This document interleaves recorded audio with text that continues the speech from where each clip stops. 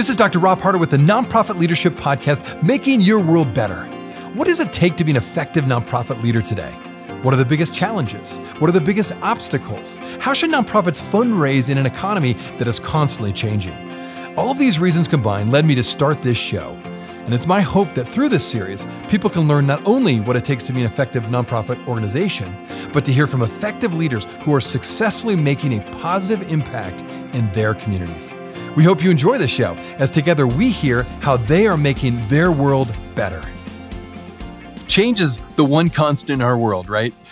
Most of us reluctantly acknowledge this truth, but perhaps never more than this past year. We all have been through so much change, and we're still going through more change. So how can you as a leader adapt effectively to our ever-changing environment, especially as it relates to your organization's culture and leadership challenges?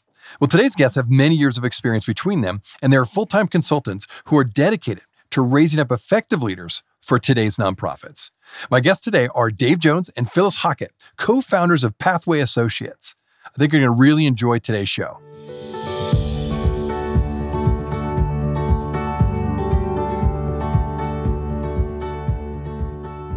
Well, Dave and Phyllis, it is great to have you on the show today. I thought we'd start out by talking about trends, the trends that you're seeing as consultants. Now, when it comes to this pandemic and how nonprofits were impacted by it, how has COVID permanently impacted nonprofits, either for the good or for the bad? What's the trend line moving forward also into the next few years? What would you say to that? Well, I think there are some trends going on, but I think most of them started before COVID, and COVID may have just made them more pronounced, brought them out in a fuller degree. Phyllis and I have worked together for over 20 years now in the nonprofit sector, and Phyllis before that for about 10 years prior to that. So she's got great perspective. But a couple of things, 20 years ago, there was a very solid nonprofit community, but in the years since, I think they have really professionalized in a lot of ways. Management has become much more professional. Development has become much more professional. And those trends have continued right up into and through the pandemic to today. We're seeing a lot more MPAs behind the CEO, the leaders and so forth. So that's one big trend. COVID, I think, has also brought out a trend in terms of people reflecting more, I think. The nonprofit community, in my opinion, has always suffered from being under-resourced. There's so much need out there, so much we can do, so much we want to do, but there's limited funding. And so what we tend to do as nonprofit organizations is pile more stuff on the people that we have. And so you may be the CEO, but you're pick up a whole bunch of other stuff as well. You may be the development director, but you're also serving as the publicity person. And the CEO does everything. And so what I think I'm seeing, at least, is that over time, and especially now with the pandemic and staffing problems, we're seeing a lot of burnout. And a lot of people are sitting back and saying, gee, this has been tough. And now I've got a little bit of opening to think about this. Do I want to jump back into that? So I think that's part of what we're seeing behind people transitioning. You're seeing, just like you're seeing in corporate America, there's a lot of transition going on. I don't think the nonprofit community gets as much attention in that regard. But a lot of it's just simply a reaction to burnout. I'll be interested to hear what Phyllis thinks about that. Well, Dave, that's a great setup, sort of to set the stage for diving deeper into some of these areas, because I do think that the nonprofit sector has always been resource starved. And I think that has been an issue for the more than 30 years I've been working in this sector. The pandemic has only exacerbated that and really brought to light some of the issues that were perhaps simmering on the back burner or sitting, just under the carpet where no one really wanted to pick it up and take a hard look at it. What's happening, I think, is that we're experiencing a time of transformative change because of all these factors. And so what happens is that whenever you experience change, whether it's personal, organizational, in a a business, it's hard. It's difficult for people to go through change. And so, unless leadership, and that means senior leadership, staff, or board members, unless they really are very forward thinking about that change and managing it, it can be extraordinarily difficult. And you see things like you just referred to, Dave. You see burnout, you see succession issues, you see problems with the sector that we're seeing right now in the Intermountain West, where we don't have enough really well qualified, for example, development directors. No, it's interesting. Well, I appreciate all that you've shared. And maybe we can drill down a little bit on the fundraising and development side, because you both mentioned that one. Interesting, you said in the Intermountain area that there's a real lack of strong development directors with a lack of training, sounds like.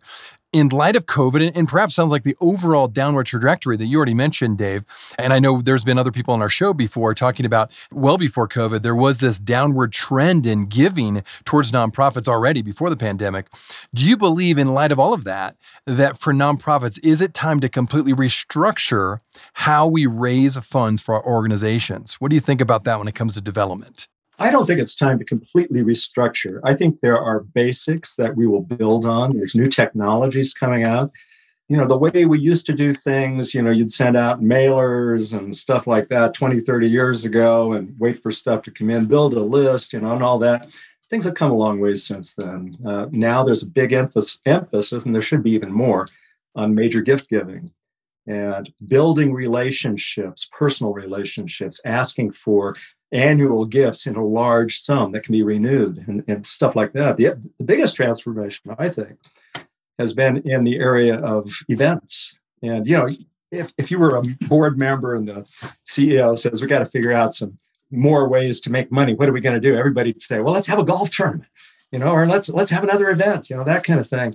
And I think what you're seeing today is a recognition that those events are really labor intensive, and they are cost intensive, and your return on investment isn't that great unless you've been doing it for 30 years and you're just milking the cow at this point.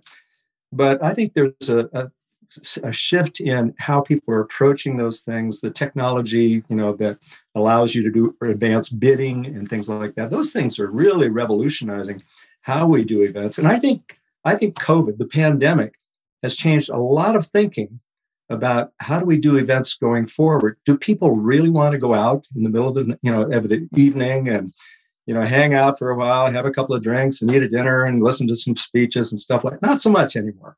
Dave, I really like what you just said about the words return on investment. And I've been trying to teach this for the last 2 decades, that whatever you decide to do, and clearly the way that we're raising money is adapting to the external circumstances, but to take the time in a really practical way to say, what does it actually cost us to put on a golf tournament? Are we doing this to raise money? Are we doing this to raise awareness in the community? What is our return on investment? If you are really focused on a grant writing program from private foundations and corporate foundations, what is the return on that investment? What does it cost you in staff time, in board member time, perhaps, to actually write those grants? And then once you get them, again, to something you mentioned, Dave, to maintain and cultivate and really nurture that relationship so that it becomes a long-term grant opportunity. What's the return on investment for major gift programs? I mean, clearly those large dollar amounts typically are the best return on an organization's development program. I think that we adapt and we change according to the technologies that are available to us in a development program, and we need to be open to that. But I think there's some basics like return on investment that don't change. And I think there's some basics like how do you build a great personal relationship with whomever is your donor, whether it's the corporate giving officer or an individual who makes a $20,000 gift to your organization. I mean, I don't think those change. Well, excellent insights. Well, shifting from fundraising to another critical piece of nonprofit work is advocacy. And I believe that a lot of nonprofits struggle to know the balance between the right amount of advocacy without becoming too political in their work. So what advice would you give to nonprofit leaders when it comes to advocacy? What's that healthy balance for nonprofits when it comes to this issue? Well, I think the IRS makes it kind of clear what you can and can't do. That's a good point. That's true. Beyond right. that, yeah. So that's number one is to be mindful of all of the IRS limitations based on the kind of nonprofit that you are registered as. But I also think that one of the most important things nonprofits do is to advocate for the mission. Now, we do that in many different ways, right? We advocate with our donors, with the broader community. We advocate with government officials. And I don't think you can ever do too much in terms of informing that broader community of who you are and what you do, because that is fundamental to being able to raise money. I mean, people have to know who you are in order to become engaged and want to financially support you. Now, we could sort of break that up, Rob, into a couple of different sections of, advocacy within our donor community or with, in particular, in the government sector. I guess, Dave, you want to talk about government? Well, sure. So I think advocacy just depends on the nature of your mission too. And the quality of the advocacy you do is going to change depending on what your purpose is. You may be a modern dance company or something, and you're going to advocate for modern dance, of course, by definition, but you're probably not going to show up that much except with other arts groups at the legislature, for example, to argue for more money in the POPs program or something. But, a different organization, I've got an example of one I'm working with right now. This organization is focused on impacting the laws in states and even at the federal level that have to do with what's going on in terms of climate change, advocating for cleaner energy, for example. And so their whole deal is working with legislators and trying to influence them, trying to get them to do things that will be positive in terms of leaving less of a carbon imprint. And so they're extremely professional about this, and they are extremely successful as well. And that is because they have not taken the political dimension. They've really argued on the policy, and their strategy is we do not get in people's faces. We accept where they are right now. We attempt to give them good information and show them models of what can be done, that type of thing. They've done a remarkable job over the last 10 years and have actually moved the needle. And so they are an advocacy organization almost by definition, whereas others may not be as intense that way. No, it's a really good, important distinction. As you mentioned, it really comes down to your mission. And that you actually gave one example. I was going to just ask that. What's another example of an organization that's doing advocacy really well within the boundaries? Obviously, the IRS has laid out, but really tying their mission into moving the needle, as you mentioned, Dave. Is there another organization that has done it well, and what have they done to do it so well? Are you talking about in the state of... State of Utah. I know a lot of you consult, obviously, with a lot of nonprofits here in Utah, but if you have experiences outside of Utah, that's fine too. I have one. Absolutely, Phil. Let's go for it. Yeah. And I think this is advocacy on an interesting level. And this organization is called Girl Rising. It's an international organization. And what they're trying to do is build a movement for girls and women's education, health, basic rights. And so their advocacy work is through governments, it's through all those political figures, but it's also through these mass approaches to getting a lot of on the ground people together.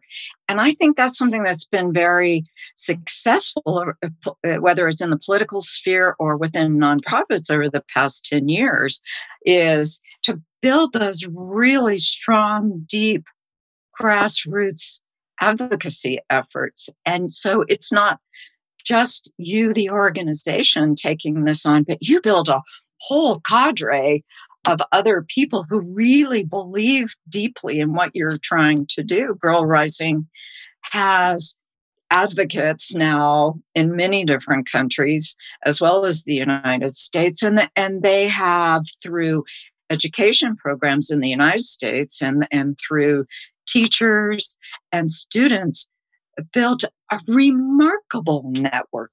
So this example really demonstrates what you can do if you build an advocacy team around you. I think advocacy also is enhanced by collaboration. And, looking at some of the most successful advocates, I think, in the Utah community, for example, are the domestic violence shelters. And they all operate under the heading, they work together collaboratively. And sometimes somebody from Salt Lake needs to go to Park City and somebody from Park City goes to Davis County.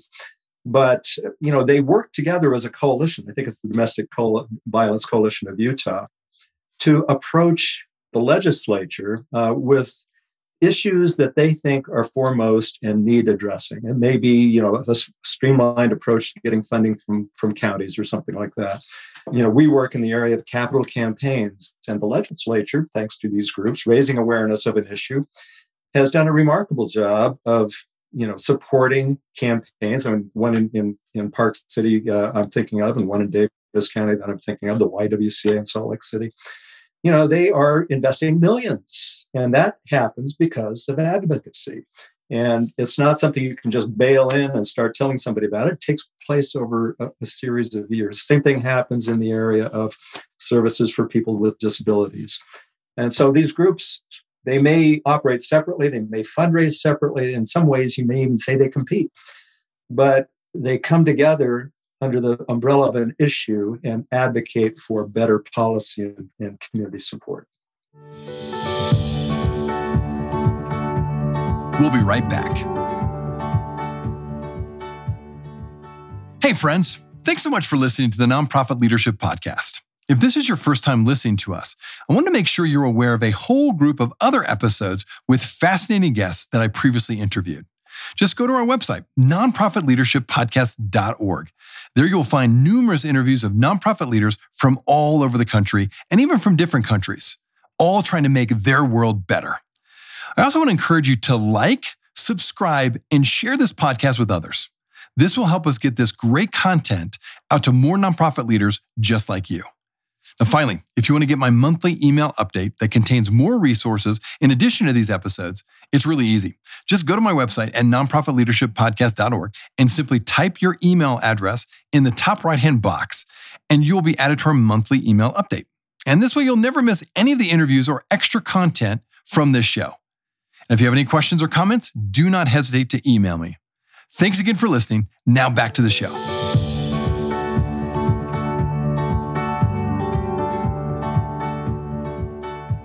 That's a really good practical example of collaboration and how that you can actually double your impact when it comes to advocacy by working with others. And I'm very familiar with what domestic violence organizations are doing here locally and throughout the state. So great example. All right, let's move to culture. I've learned a lot. We've had people on the show again. There's books out there now that are pointing out the fact that so many people, when it comes to joining an organization, joining a nonprofit, and actually for businesses, this is also the case according to the research, that people are really looking at culture more closely than ever. So how do EDs or CEOs create the right kind of culture for their organization? Do you feel like it has to do primarily with the hiring process, or maybe they've joined an organization, they become the CEO of an organization, they need to turn around the culture because somehow the organization has really developed a negative or even a toxic culture? How do they go about doing that? I know there's a lot in there, but talk about culture. Why is it so important? And how can you turn it around if you're a leader of a negative culture? Leadership is so critically important, no matter what the time is, if it's a pandemic or not, if it's a crisis or not. And leadership in creating culture has changed and grown over time. But I think there's some real basics that are involved in creating culture. And one, for example, is respecting your employees and really respecting what they can bring to the table, engaging them in process, engaging them in developing the culture of the organization. Used to be, a long time ago, that it was a primarily top-down cultural organization, right? So for companies, for nonprofits.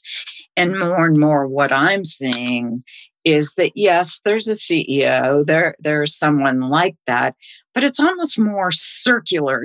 Everyone's sitting around the table together saying, okay, we have this problem. How are we as a leadership team or as a board and leadership team going to solve this problem together? How do we build culture together, given our mission, given the way that our values put forward how we want to operate it in the world? Right. It's almost like you can't just all be about money, right? That's the concern. We're here for the mission, but you need money to further the mission. And so, yeah, that's a challenge. Dave, any thoughts on that, Dave, on culture? Yeah, I think Phyllis really raises a good point with this culture of philanthropy. And I think the culture has to, in some ways, also in many ways, has to infuse the board, and the board, in some ways, infuses the organization with the culture. So, I mean, I remember an organization I got involved with, a long time ago, but it was before I ever got involved. This organization was on death's doorstep, literally. That's a very well-known organization. Wow. Okay. I won't say more than toxic, but although they'd be pleased to know today, it took a CEO change. And they, the board had to step up and say, this work and we got to switch. And they brought in the right person who knew what had to be done, because this organization was sucking wind. They didn't have enough resources. And so she immediately starts recruiting new board members and thanking others for their service of too many years, and putting them on an advisory board, something, kind of the lateral arabesque, and building up a real strong group. But the most important thing she did is she asked a lot of them. She asked them to do a lot. It wasn't just come and sit on this board and be around every month and, we'll talk and tell you what's going on. She asked them all to play a role in fundraising. And yeah, you need your attorney, you need your person that knows about accounting and all that stuff, but they can also be good fundraisers too. And she doubled the size of the board from something like 15 to 30. And suddenly she had a machine. And that machine, just drove things forward in terms of resources, which enabled her to really change up what was going on with the culture among the staff, begin to pay better, focus on mission, do a lot of things that needed to be done that just would never happen if they couldn't have put the resources together. So I think that culture of philanthropy on the board especially is terribly important. I'm really glad you mentioned that. And, let's talk about leadership some more. I know I've talked to both of you outside this show, and you have a lot of leadership experience between the two of you. And now when you're in a position as a consultant or a consulting company, you're investing in leaders constantly. And I'm curious, do you believe that if we're going to really truly be successful in addressing these huge issues of today, even before COVID, but certainly now post-COVID, as we move, hopefully moving through COVID, do we need to really start changing our styles or methods of leadership? And if so, what are the most important leadership methods that it takes in your mind to bring about these social changes to address these big issues that we're facing as a culture? That's a huge question. I love it. I thought we only have, 5 minutes to answer that? Come on, you can solve this.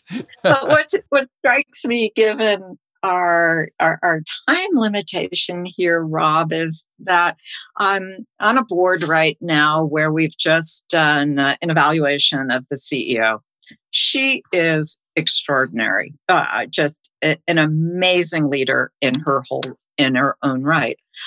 However, what can we do to help assure that moving forward, she continues to have the skills that she needs to remain that great leader, that she's adaptable and nimble and well trained and has an excellent relationship or continues to have an excellent relationship with her staff and board. And so I think about leadership not only in terms of maybe a more negative kind of situation, but also one that's developing the people who are already our leaders into what they need to become as the world throws all kinds of different challenges at them. And if it's not the pandemic, it's going to be something else. We've all lived through financial crises as well. So I think there's that perspective that's also critically important as leaders. And Dave and I were laughing a little bit and we're very flattered that you would say that we're leaders in our consulting company. But we also feel like we have walked into those leadership roles because we have learned so much over the years. And we've had great mentors and we've had great teachers and people around us who have been exemplary. And so it hasn't been a particular model, Rob, but it's been amazing people around us. Well, when I think of leaders that in the nonprofit sector that I think have been truly extraordinary, they all seem to have a couple of qualities. And whether you can acquire those qualities or whether they're inborn or what, it's probably a mix of both. But I think of, first of all, it's got to be somebody who has the ability to envision what we need to become and not be shy about that. The ability to envision and be bold, take big steps. What's it going to take to thrive, not just survive?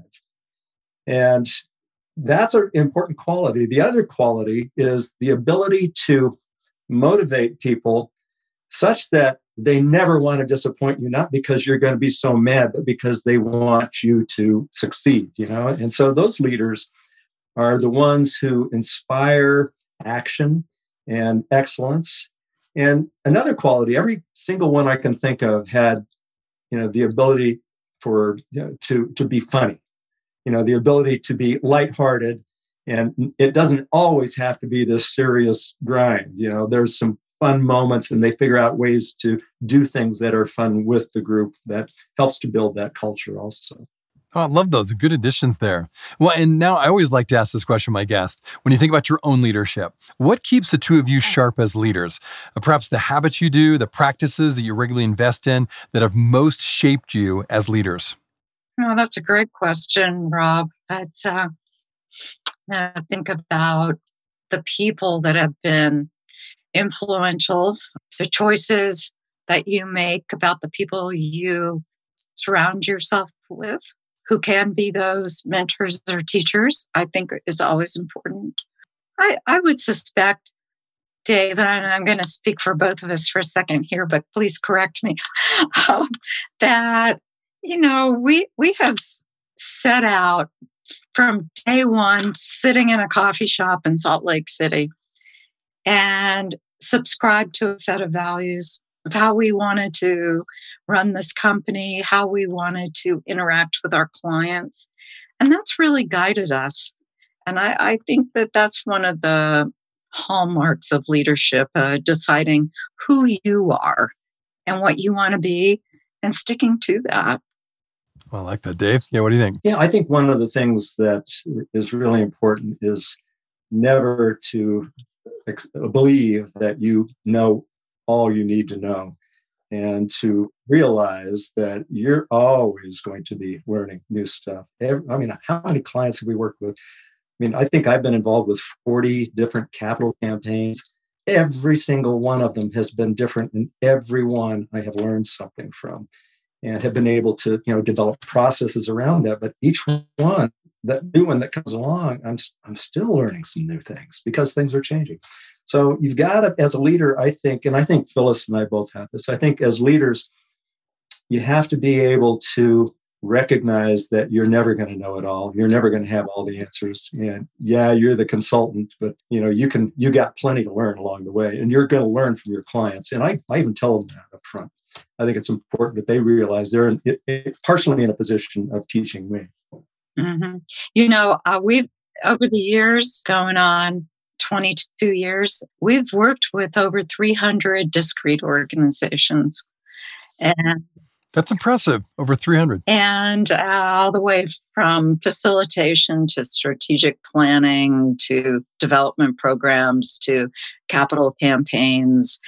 And I completely agree with Dave. Coming into a working relationship with what a Buddhist would call beginner's mind, really saying, okay, who are you? And how can what I've learned support you and your organization, and having a real conversation about that, and then putting, of course, some very strict process behind it. But I agree with that. I think we're constantly learning. I love that. We've had people on the show talk about what one of the top traits of a leader is: a learner. Constantly learning, always learning. And I love that we can close on that. Now, I think my listeners are going to be hearing this and want to connect potentially with the two of you, or learn a little bit more about Pathways Associates. Maybe talk about what's the best way for them to find out more about your company and the two of you. I think they can go to our website, worldwideweb.pathwayassoc.com. David and Phyllis, thank you so much for sharing your insights. Really, really good. We said on the outset, we could have this for another hour or two, because there's so much information you've learned and you've passed on, and there's more to talk about. But thank you for sharing your insights. Very helpful today. Rob, thank you. You've created a really interesting conversation, and I appreciate that very much. Hey friends, well, I wanted you to know that this podcast can be found on iTunes, Spotify, Amazon, Google Podcasts, and wherever you listen to other podcasts. I also want to encourage you to like, subscribe, and share this podcast with others. This will actually help us get this great content out to more nonprofit leaders just like you. You can also join the Nonprofit Leadership Podcast community. Find other resources and interviews of past guests all on my website, nonprofitleadershippodcast.org. Well, thanks again for listening, and until next time, keep making your world better.